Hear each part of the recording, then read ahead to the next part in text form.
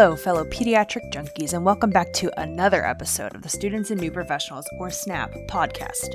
My name is Chelsea Lasky McFarland, and I am here to bring you our latest recorded conversation with 3 pediatric residency coordinators, which took place live at the end of August 2020. In this live event, Dr. Lori Grisey of Nationwide Children's Hospital, Dr. Jen Furs of Creighton University, and Dr. Catherine Kennedy of the University of Chicago Comer Children's spoke about the residency experience from application to completion, as well as how COVID-19 required even more flexibility than typical over the past spring and fall. Take a listen. So hello, I am Hannah Cook. I am a third-year GPT student at the University of Connecticut. I'm also the student chair right now of the Students and New Professionals group of APTA Pediatrics. And we are here with a couple residency directors. And I'm just going to start by allowing them to introduce themselves, just tell us what residency you direct, and a little bit about yourself. So we'll start with Dr. Grisey. Good evening. My name is Lori Grisey. I am the Developmental Pediatric Residency Coordinator at Nationwide Children's Hospital in Columbus, Ohio. And our hospital also has 2 additional residencies in pediatrics, one in orthopedics and an additional one in sports. So my position, I am the coordinator. And so as a part of that, I actually have the opportunity of also having multiple roles. So I work at Nationwide Children's in providing patient care through our outpatient department, as well as in our Milo clinic, and sometimes in our seating clinic as well. I'm the clinical lead there, so I also get to do some supervisory roles. And then I have a split position with Ohio State and am involved in the Nice Hunger Center's LEND program. I'm Jen Furs. I'm the pediatric residency coordinator at Creighton University. We have a number of residency programs, both PT residency programs and then OT fellowships. So we have an OT pediatric fellowship. OT, it's even though they use the word fellowship, it's parallel to our residencies. So a little bit about what I do. In our residency program, I'm also the NICU mentor. So in our program, I provide mentorship for the resident who's in the neonatal intensive care unit practice 2 days a week. And then additionally, I teach in our residency program and in our entry-level DPT program. I also share in some research projects with our residents if they have an interest in my particular research area. What else do I do? Lots of other things. But I think most importantly, for those of you that are looking for pursuing residency education, that you do develop really close relationships with the director or coordinator or your mentors. So I'd encourage you to find out a little bit about these people because they can be very helpful to you as you progress in your career, and you want to make sure that you can have a good working relationship with them. Awesome. And then last but not least, Dr. Kennedy. Hi, my name is Catherine Kennedy, and I am the residency program coordinator at University of Chicago Comer Children's Hospital. We are in Chicago, and as well as director, I am faculty for the pediatric residency. Our hospital or department also has an outpatient residency, outpatient ortho residency, an OT fellowship similar to Dr. Furs, and we have a manual therapy fellowship as well. And as director, I do run the program as well as work with faculty, and then I work, because I'm part of the faculty for the residency, work a lot with the residents with mentoring and lectures and carry a patient load and work with the residents if they build up their patient loads. Great. All right, so when I ask questions, we'll just go in that same order for answers. just so then people aren't hopping on and talking over each other. So the first question actually deals with prior to when people apply and applicants want to reach out before they apply, before when they're trying to figure out what residencies they're interested in. What are you really looking for a student to be doing, or even a new professional to be doing, when they first reach out to each of you prior to applying? I don't think there's any one thing in particular that we're looking for in any applicant. So it's really more of a whole package, and kind of that making sure the strength of the applicant meets kind of the strengths and interests of our program as well. The biggest thing I would say is really that interest in lifelong learning and the sincere interest in pediatrics, as well as that dedication to ongoing commitment and leadership within the pediatric physical therapy. Yes, I would absolutely agree with that. I would encourage each of you, as you're looking at the different programs, to also investigate what each program offers that might be different or unique. We're all going to prepare you to sit for the specialist exam, and we're all going to give you clinical practice in, the different areas of pediatric practice. But each program does have unique strengths, and so you should look at that to see if that lines up more with what your interests are. So some programs might focus more on acute hospital base, others might focus more on school-based and early intervention. Our program, we offer a teaching component, so the resident teaches in our entry-level program, so we do a lot of training in that area.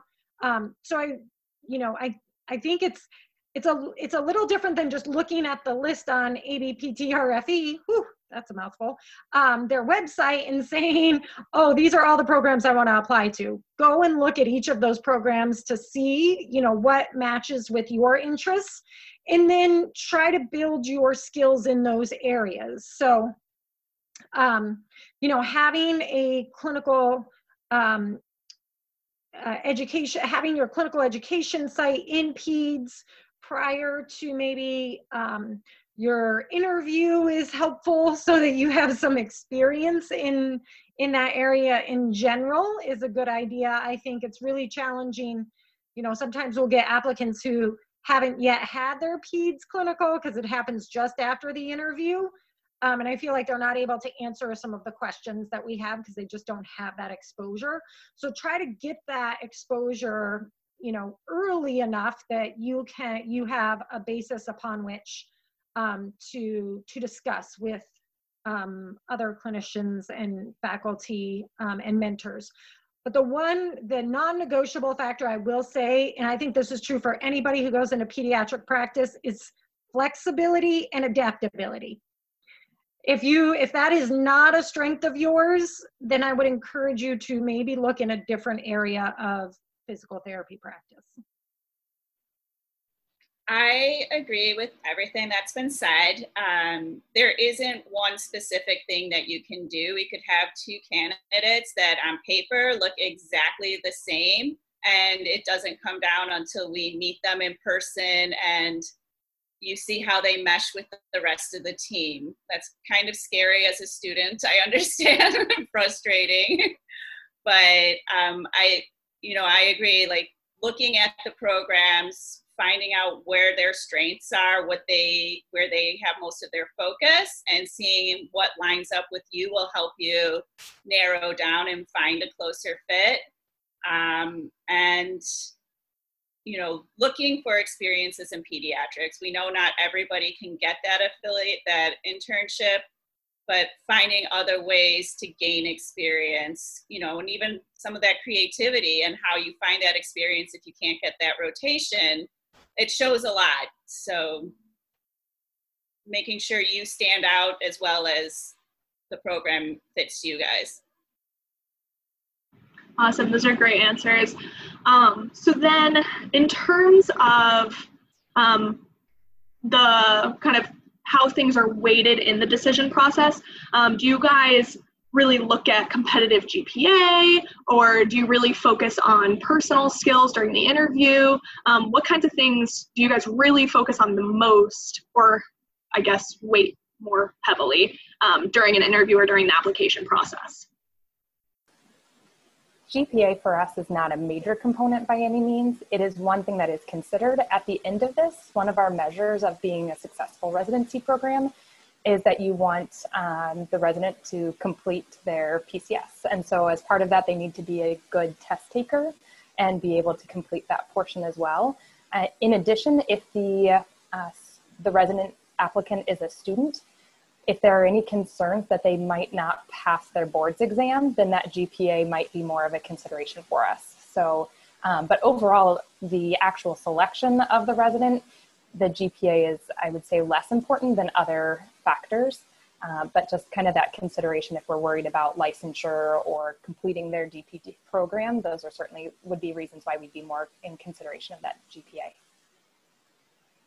I would absolutely agree. It's it's not the first thing that we evaluate, but it would be, you know, you need to meet a minimal bar for those reasons that were stated.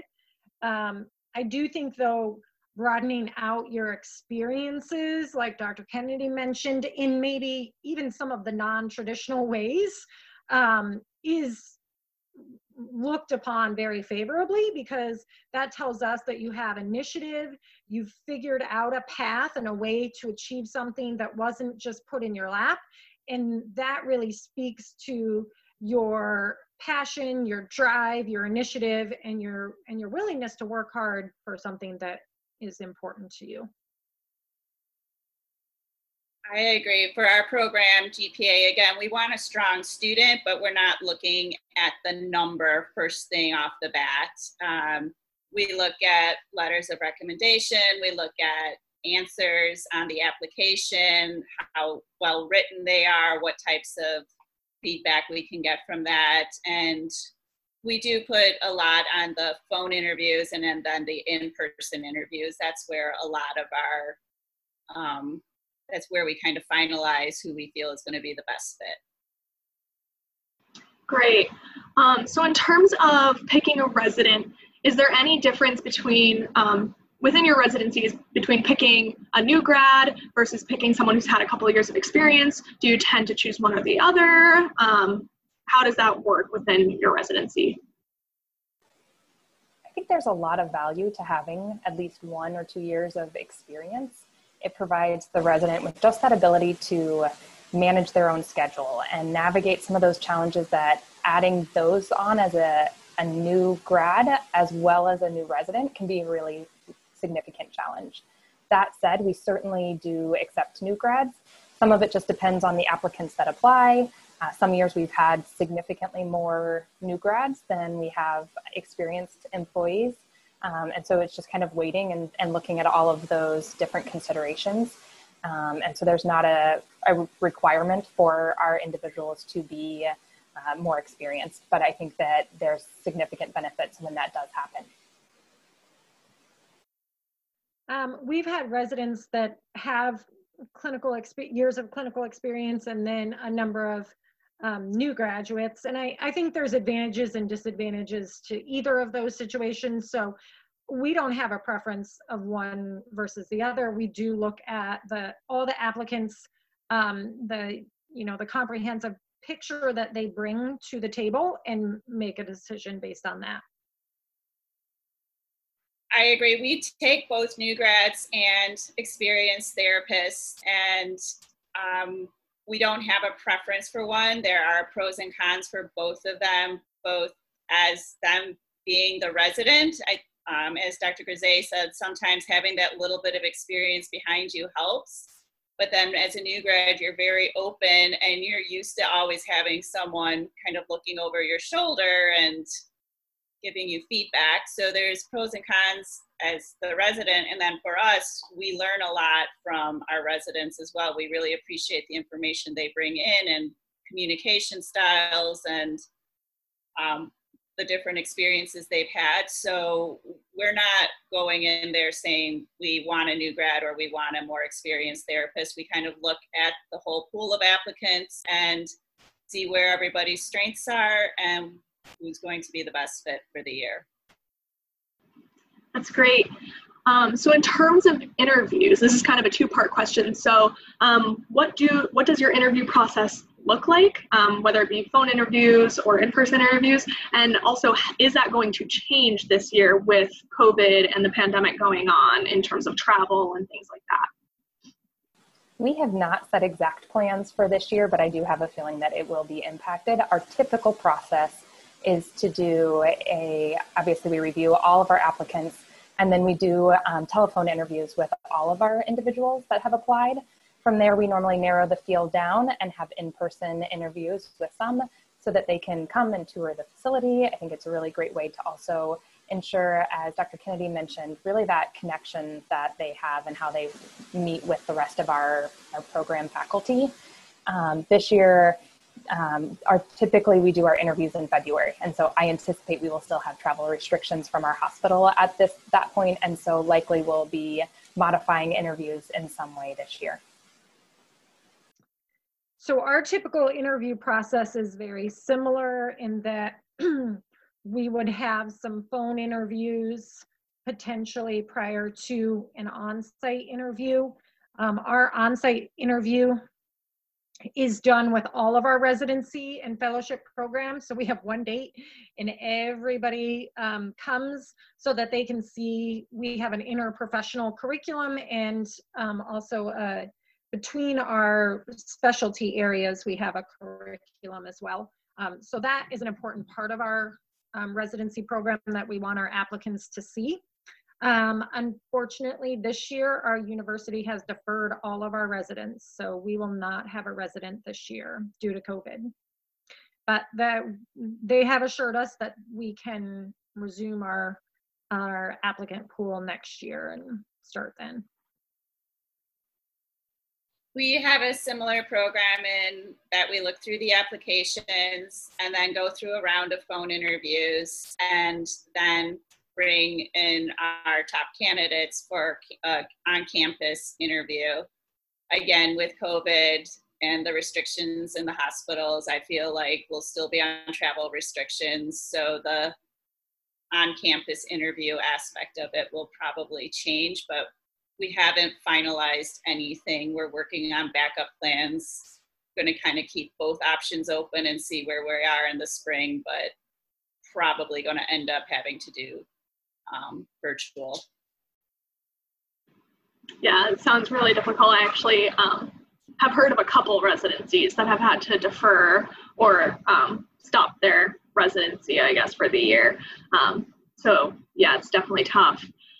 So the next set of questions is just kind of talking about schedule in general. So if you could just touch on, typical caseload that residents handle, time during the day for documentation. What does the typical day look like in your residency? And I know from experience of asking people that is an extremely difficult question to answer because it is ever changing. But just, I guess, on a basic level, what does the typical day look like? Our resident has some days that are clinical based, other days that are research or teaching or focused on their LEND activities. So there's a significant variety in what their days look like. On their clinical days, for example, on an outpatient physical therapy day, they would have a similar schedule to that of our other traditional employees. So most of our employees work 10-hour days. They're scheduled in 60-minute blocks, and we build in a half an hour of documentation time at their lunch hour and a half an hour of documentation time at the end. What would be more unique to that resident is they do typically also have an hour of mentorship time that is separated out. So instead of maybe 9 patients in a day, they'll have 8 patients scheduled for a day, knowing that we'll also have some cancellations that come up. So that's on kind of the outpatient day. Again, on inpatient, it's going to reflect pretty similarly to what a typical employee is having. We just build in some extra time for that mentorship. Yes, so the reason that I said we're looking for someone who is adaptable and flexible is because we don't rotate through different clinical practice areas. They're in those clinical practice areas every week. So In the morning, they're in the NICU. In the afternoon, they're an outpatient. Fridays, they're in the NICU in the morning, then a school district, and then aquatics. So they're in three different places in one day. And so, yeah, each day kind of varies a little bit between acute care, outpatient, school-based, teaching. We also have one day where they're doing research and teaching. So every day of the week looks a little different. But it is consistent across the year that they will do those different things similarly. But it does require, it requires flexibility to be able to make all of those changes that are at different facilities that require even driving to different places. So you're never bored, I can guarantee you that. I agree. We have a very similar setup in that every day is just a little different. We've kind of set it up where each week, there's 40 hours in a week, 26 hours is dedicated to patient care, where you're carrying your own patient caseload, which could be in a variety. It could be inpatient, it could be outpatient, it could be in the NICU. And then the remaining 14 hours are like our didactic lectures and learning activities, where you might be sitting in a lecture or you might be getting your mentorship hours throughout the week. And you'll also have observation hours, and they're kind of spread out throughout the week in different settings. We do on certain weeks, you'll be doing more time like in a rehab clinic where, as they said, you'll be driving elsewhere, or you'll be spending time with our EI therapist or school therapist where you're off the campus for part of the day, and then coming back in the afternoon to finish up with outpatients. You're definitely, every day is a little different, every week's a little different, but we do try to give you advance notice on what it might look like. Awesome. So in terms of settings, I know you guys talked a little bit about it, and someone mentioned it earlier that some residencies focus more on acute care, some residencies focus more on school-based, things like that. What do your residencies focus on the most, or are they all spread pretty equally? Our residency maintains about 24 hours of outpatient physical therapy throughout the entire program. In addition to that, we rotate them through the other areas. So there is additional time for school-based therapy, early intervention, inpatient, rehab, and acute care. So those are all then added on for their clinical work. And then we additionally have time for research and teaching opportunities, as well as kind of a variety of other tasks that kind of fit into that as well. So our schedule is kind of into, I would say, more like trimesters.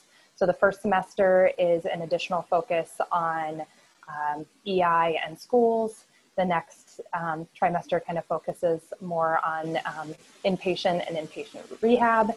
And then our final section is more on teaching. And so while we have kind of the consistent base of outpatient throughout the time, we then add in and kind of modify the other settings in order to give the individual experience in all of the pediatric environments that we can while they're with us. So our program at Creighton is, the resident is in clinical practice 30 hours out of the week. And of that 30 hours, half of that time is spent in outpatient. And then the remaining half of that time is spread across NICU, school-based, natural environment. That happens every week.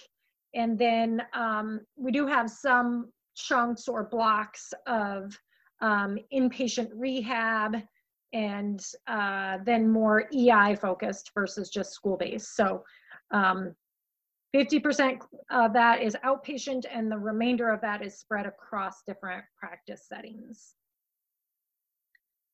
I would say ours is, like I said, of the 26 hours that you have, that's your own patient caseload, about half of it is in acute inpatient care, and the other half is in outpatient.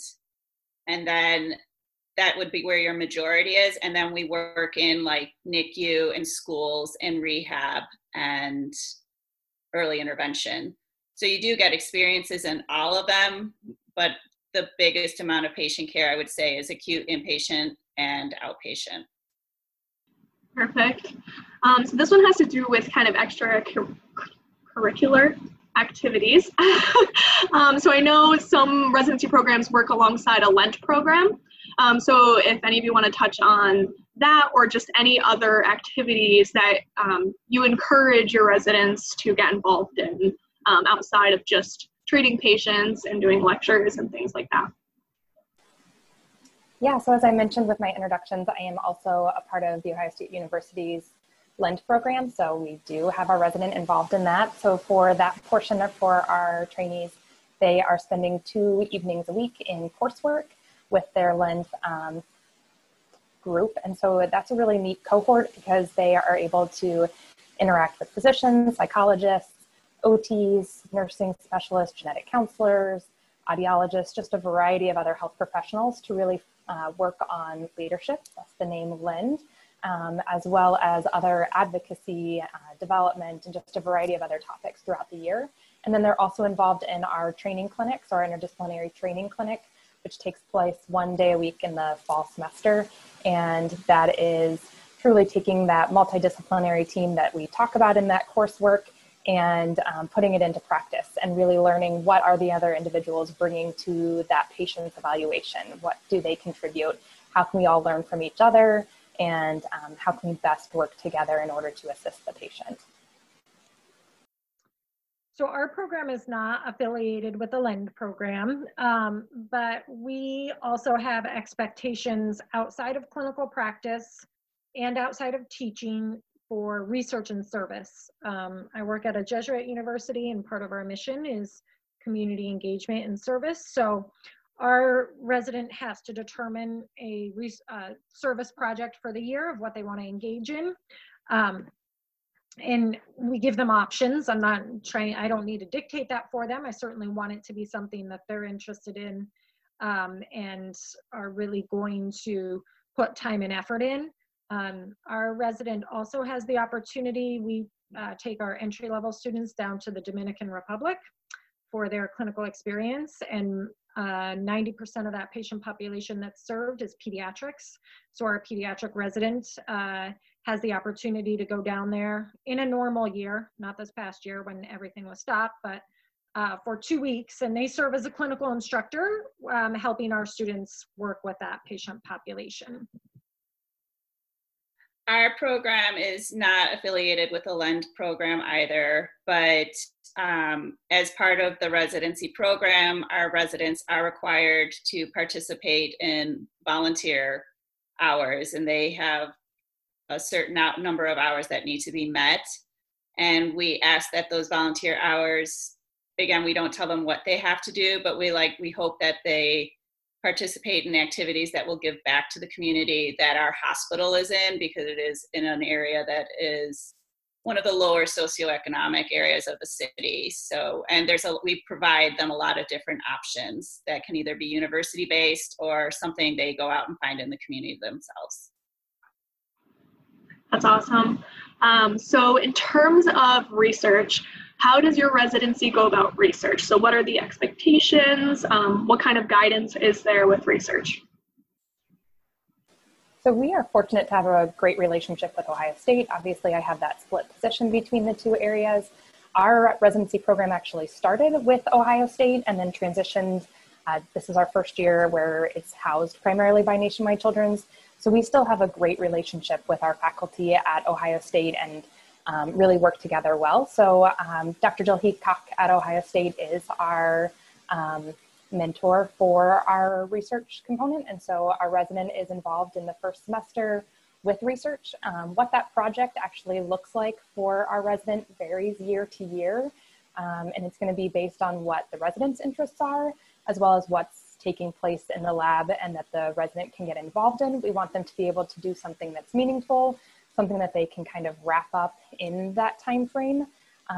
Some of our residents have had an interest in that. They've seen that the project is still going somewhere and they want to stay involved. And so they've then continued on throughout the rest of their residency program or even beyond that with that resident or with that research project. So our past resident kind of did something in her first semester, but then saw that it was kind of at completion and was moving in a good direction. So she stayed on, and they've recently are in the process of submitting manuscripts for that and considering applications for other presentations. So I think there's a really unique opportunity. And that all kind of actually grew from an original project that was at Nationwide Children's. So we had a therapist, one of our mentors, was doing a program for children and offering some intensive therapy for our patients with cerebral palsy. And our resident at the time took it on as kind of a case study. And then that grew, and we now have this multi-million-dollar grant with NIH that that Dr. Heathcock is working on, and kind of providing that care through our hospital. And so we've had some really unique opportunities to tag team together and provide that care through Nationwide Children's while providing that research expertise and experience with Ohio State. I would agree in that our research project varies because it's driven by partially by the interest of the resident that year. So we will discuss part of what we do in orientation in the beginning of the residency year is to gauge the interest of the residents in different research projects, and we'll talk to them about what research projects are available, that they can either join in, or if they want to do something that no one is doing. In that case, it's going to be more of a case study, because the truth of the matter is residency programs it's not a requirement of a residency program that you do research, because you're in clinical practice for a large part of your time. You just won't have the time available to design a research project, recruit subjects, get things completed from beginning to end. So you either need to partner and collaborate with someone who already has a project going on, or you need to do a case study or a case series that stems from clinical practice. So our requirements are that you submit for a national presentation or you submit a manuscript. So those are our expectations. Actually, our past two residents are going to present with me at ABTAC, now it's virtual this year, on their work with one of our mentors on spinal muscular atrophy. So it can be a lot of different things, but I think the important part to consider is that clinical practice is your primary focus in a residency program, and gaining mentorship in clinical practice and an exposure to research is a really great thing, but you're not going to have the time to develop your own research project from beginning to end. I agree with Dr. Furze. When we started our residency, our first year, we were like, yeah, everybody's going to have a research project and they're going to complete it by the end of their year. And that blew up in our face. Nobody was able to get it done, and it wasn't their fault. It wasn't for lack of trying. So that's where we kind of looked back and revamped it. And similar, every year it's a little different. It has a lot to do with the interest of the current resident. We are fortunate in that we have a lot of research projects that are going on in the department in different areas, and they are welcome, and we encourage them to participate and take a part in it. And it might be in the data collection, it might be in recruiting candidates for the study, it might be in scrubbing the data. It'll be different areas where they get a chance to experience it, but they are no longer required to start a project and finish it within the year, because again, you're in clinical practice. But also similarly, we do have asked them to complete a case study and have it ready for publication by the end of the year. Perfect. So this could be a really quick answer. I know Dr. Furze talked about it, but do any of your residencies offer teaching opportunities? We do indeed. So our resident assists with teaching in the DPT program for Ohio State University for their second year DPT students. And they assist with both lectures and with the labs that are hosted for the pediatric courses. And this past year, that meant that our resident helped to convert those labs and lectures to an e-learning opportunity for our students, and then was actually able to participate in virtual live lab practicals. And so there's a really unique opportunity that was definitely brought up because of COVID. Yes, our resident participates in teaching. That's a requirement of our program, and we provide them with a fair amount of training about how to be a good teacher because we value excellent teaching. So we are extremely lucky in that Dr. Gail Jensen does our education module and teaches all of our residents how to become a good teacher. And then they get to practice that quite a bit. Their primary role is in our laboratory setting. And so they will assess students in lab checks as well as practical exams. So usually most residents are fearful of that they have to grade somebody else, and that grade is, you know, an important grade in moving on. But they gain a lot of experience, and we trust them because we've helped them to get to that point that they can do an excellent job doing that. So they do teach all year round in our program. Our program is not affiliated with the physical therapy student program, like a university that has a PT program. So like teaching DPT programs, it has happened because we're in Chicago and there's several different programs. So we, you know, it's depending on the residents' interest, we have reached out. We've had some of our residents teach at Marquette, at Northwestern, and some of the other local universities. So it's definitely an opportunity, but it's not ingrained in the program to the depth that other residencies have. We also, where we give our residents a lot of experience in teaching is we'll work with them, giving them opportunities to teach the medical residents about physical therapy. We do different lectures during their lunch hours, their teaching periods. And our residents are often, if we as CIs have a student, and we have several students throughout the year, and we still get to have them, so we'll still have them. But our residents, like if the CI is off, it's usually our resident that'll have the opportunity to work with the DPT students while they're there on their clinicals. And we also encourage our students to reach out to the resident, you know, just as someone that's might be a little closer to their level of experience and might be less intimidating than their CI. So they do have an opportunity to work with DPT students, but they're not doing as much like lab teaching on a regular basis. That's great. So in terms of does your residency allow or encourage students to go to continuing ed courses or conferences and things of that nature? We do have funding and the expectation that our resident will attend CSM each year. This year, we're in a unique situation since CSM will be virtual. We are saving money for housing and travel for the resident, and so our resident will also have the opportunity to virtually attend a CPDM here in just a couple of weeks. And so that is something that we're also providing for them. Additionally, our resident teaches a course at, just for our Central Ohio PEDS group that we have, which is made up of physical therapists from the greater Columbus area from all various settings. So EI, school-based, outpatient, just kind of all over Columbus. And so the resident teaches a course for that group, but then they also have the opportunity to join in some of the other courses that are offered through that. So that's a couple of CEUs a year that can also be obtained through just attending those local groups.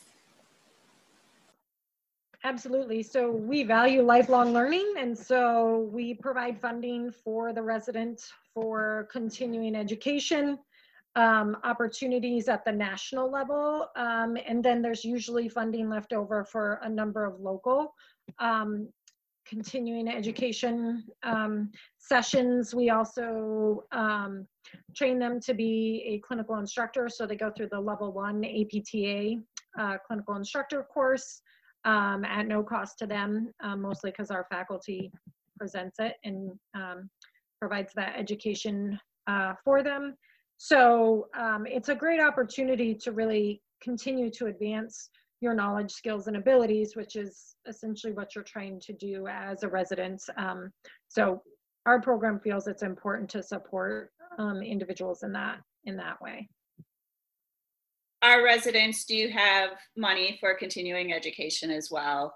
They are allowed to go to conferences, and we encourage it, because especially if it's in line with the residency. Awesome. So in terms of COVID, how did COVID affect your residents this past spring? Our residency oddly was minimally affected this last spring by COVID.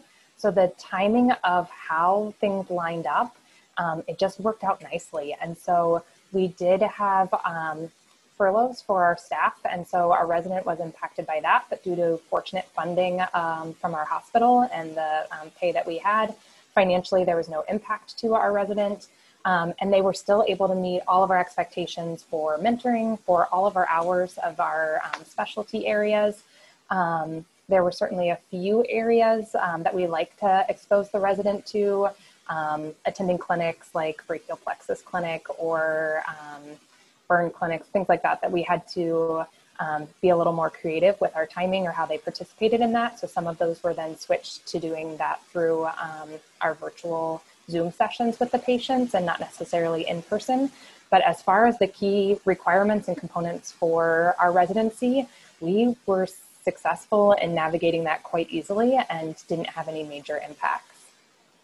This next year's resident is a little bit more challenging. So in the fall, our resident is with schools and EI, and all of the schools in our area are currently on e-learning. And so our resident will have the opportunity to join both EI and school-based settings through virtual settings, but not through hands-on as of right now.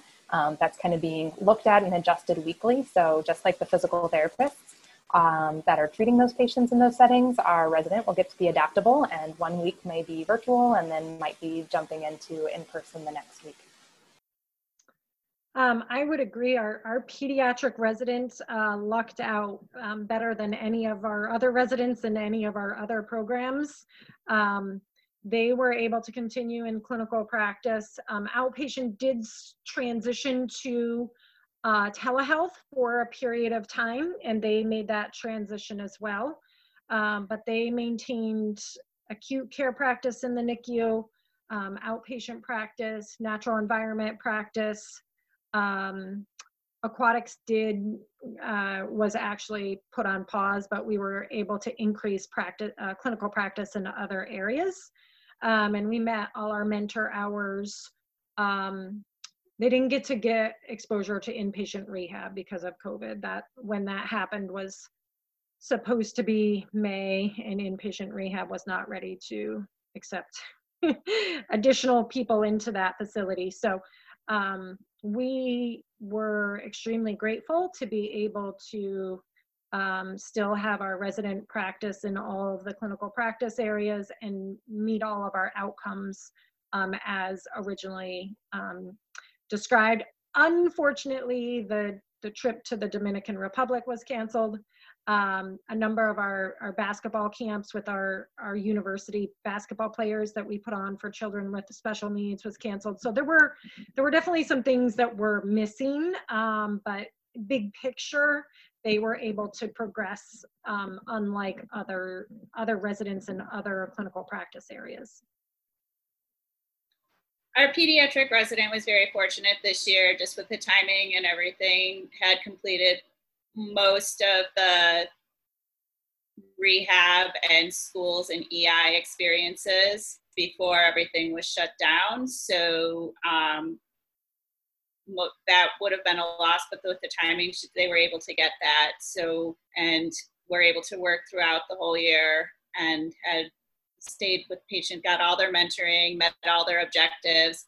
Again, lost some observations, like specialty observations, where they might have been in a clinic with a physician and we just couldn't do that due to social distancing numbers and stuff like that. But overall, she even said, like, I don't feel like I missed a lot. And we were like, oh, in our heads, but you didn't get to do this or you didn't get to do that, which wasn't that much. It was more just like different observations, but they still had like their NICU experiences. And even with the schools towards the end, because we kind of do it throughout the whole year, and with the outpatient, they did like some of the virtual, and she learned to adapt and just, okay, this is how we're going to go this week. Awesome. So when talking about your residency, what do you feel like makes your residency unique? Whether it be maybe a setting that you really would only offer if the student expressed interest in it, or like a setting that only you guys might have. I know like some places will like do pediatric oncology, or just they have like smaller clinics that really focus on one thing. So what kind of makes your residency unique? I think there's several things that make our residency unique. One is amongst their outpatient experiences, our resident also has the opportunity to spend at least 6 months in each our cerebral palsy clinic, our early developmental follow-up clinics, or our NICU grads, as well as our myelomeningocele clinic, so they get to see that multidisciplinary care in multiple settings. Additionally, we have the unique opportunity to work in just so many different ways with the teaching and their research components, and so there's a lot of exciting ways there. The other unique thing is I think our faculty works incredibly well together. So we've all been faculty for the residency for several years, but it's also a unique relationship that we kind of cross paths and work well in different areas. So I was involved with the pediatric labs at Ohio State for 5 years, and so worked with our director with the faculty there, and had the coordinator for the teaching programs is our mentor for early intervention. So there's a lot of crossover amongst our faculty. Also, Dr. Heathcock works with our research component, and then she works with our outpatient mentor, is the one that helped design our original research project that allowed that partnership between our units to really cross for that research path. So we just really work well together and know each other in lots of different capacities, which allows us to be the most supportive and the most helpful we can for our residents. I would say from a clinical practice perspective, the uniqueness of our residency is the amount of time that the resident is in the neonatal intensive care unit is likely much more than other residency programs. And much of that is because we have 2 mentors in that area that can provide that mentorship to our resident. So from a clinical practice perspective, I think that's a unique strength of our program. Additionally, how our residency program is set up from a curricular perspective, it's both interprofessional and inter-subspecialty. So like I said, we have women's health, neuro, geriatric, pediatrics, orthopedics, that's all PT, and then OT has a complementary set of residents, and so they all participate in the same curriculum. So we have a giant resident fellowship office that is one big social magnet, usually, not during COVID times, but they are all in there. So they teach together, they learn together, and it is really, they play softball together, they go boating down the river together. So it's a huge community of individuals who are really looking to do the same thing and learning at the same level, even though their specialty areas are different. So that's a unique aspect to our program. Last 2 things I would say is our focus on education and training our residents to be excellent educators, and then our international experience in the Dominican Republic is probably another unique feature. I think our residency does an amazing job giving our residents a varied experience. You will see a little bit of everything and things you may never see again in your career.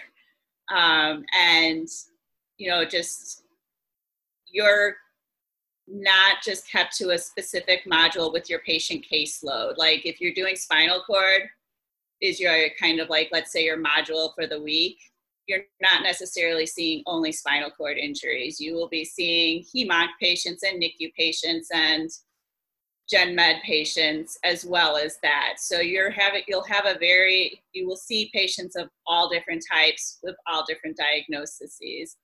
And the other thing, I think we have an amazing faculty, and your faculty are your coworkers.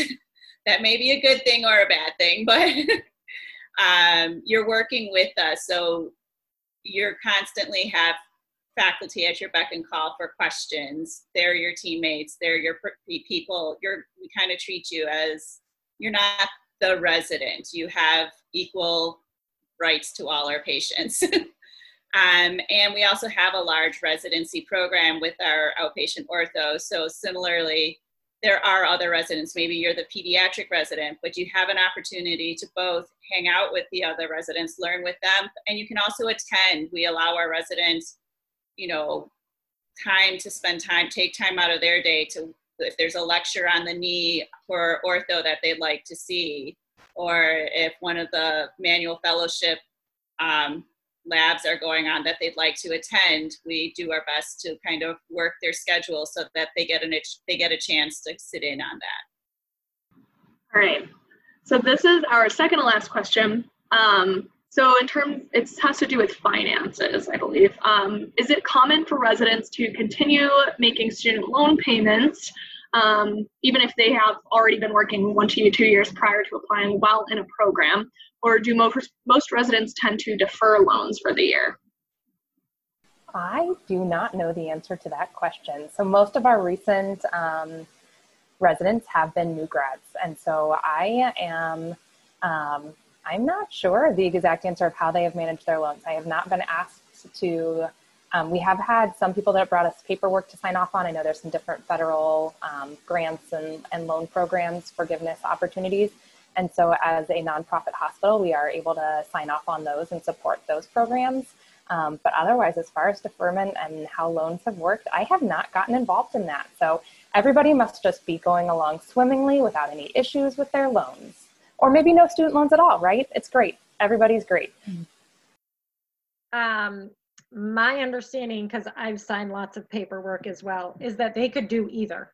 They can defer their student loans for the length of the residency program, and then the residency director has to sign off indicating that they're in an educational program, which allows them to defer those loans for the length of the program. So many of our PEDS residencies are 12 months, some are 13, some are 11. So whatever the length of the residency program is, that's the amount of time you have to defer your loans. But I know other residents who don't want to defer, and they're getting paid a salary. So they feel like they can pay on their student loans while they're in the residency. So it's really up to the individual applicant. Yeah, I've never asked. I do know some of our new grads have deferred. I don't think any of our therapists that came in with a little bit of experience put their loans on hold at all, though. I think but I think it's up to the resident. We've had people defer, and we've had people just work through. It's your choice. My last question would be, in 30 seconds or less, what would be your best piece of advice for residency applicants? 30 seconds. I think, just like Jen said, really embracing the flexibility, and particularly during COVID times with the application process, knowing that it's going to vary greatly, but even more so with that residency, that it is going to be a process. And so we want it to be a challenge, but at the end of it, you should come out feeling incredibly successful, incredibly knowledgeable, and very confident in your future as a pediatric physical therapist. The fact that you all are interested in residency education speaks loudly to your motivation, passion, determination. And, I feel obviously very strongly that residency education is going to do many incredible things for you and with you. And one of those is developing an amazing network of colleagues. And I would encourage you also to do your research about the program before reaching out to the residency coordinator. So I've had people that say, well, tell me everything about your residency program. And my response is, there's a lot of information on our website, and we're all busy people, as are you. So if you haven't even looked at the website, it tells me that you haven't investigated much. So I'd really encourage you to do some of your own homework, and then absolutely reach out and ask questions in a way that the coordinator sees that you have a good understanding of the program and you're asking questions at a higher level. Then I'm like, oh, wow, I really want to know more about this individual. But, in our current state of things, we're all doing our best. We know you're doing your best. So just be persistent in this. If this is what you want, go after it. And if it doesn't work out perfectly the first time around, there's a second time. So, really be persistent and diligent. I would say, be ready to be flexible, be adaptable. Things are going to change, especially now. We can't really predict what's going to happen. And then take advantage of the learning opportunities. This is a year where you have people at your beck and call. Take advantage of those opportunities and make it your own, and have an idea of what you want and ask for that. Let us know what you're looking for. If you leave us guessing and just want us to dump everything and tell you everything we know, it's a lot harder for us to do that than this is an area I'm interested, or this is an opportunity I'd like, and I really like working with this, and let us know where you want to go and we can help guide you there, versus us trying to figure out what map do you want to follow. That was all really great advice. Thank you so much to our panelists, and that is it. There is so much individuality with each residency program, and now there are nearly 25 unique accredited programs with 4 additional candidate programs. On top of that, there are even a few sports and ortho residencies at children's hospitals.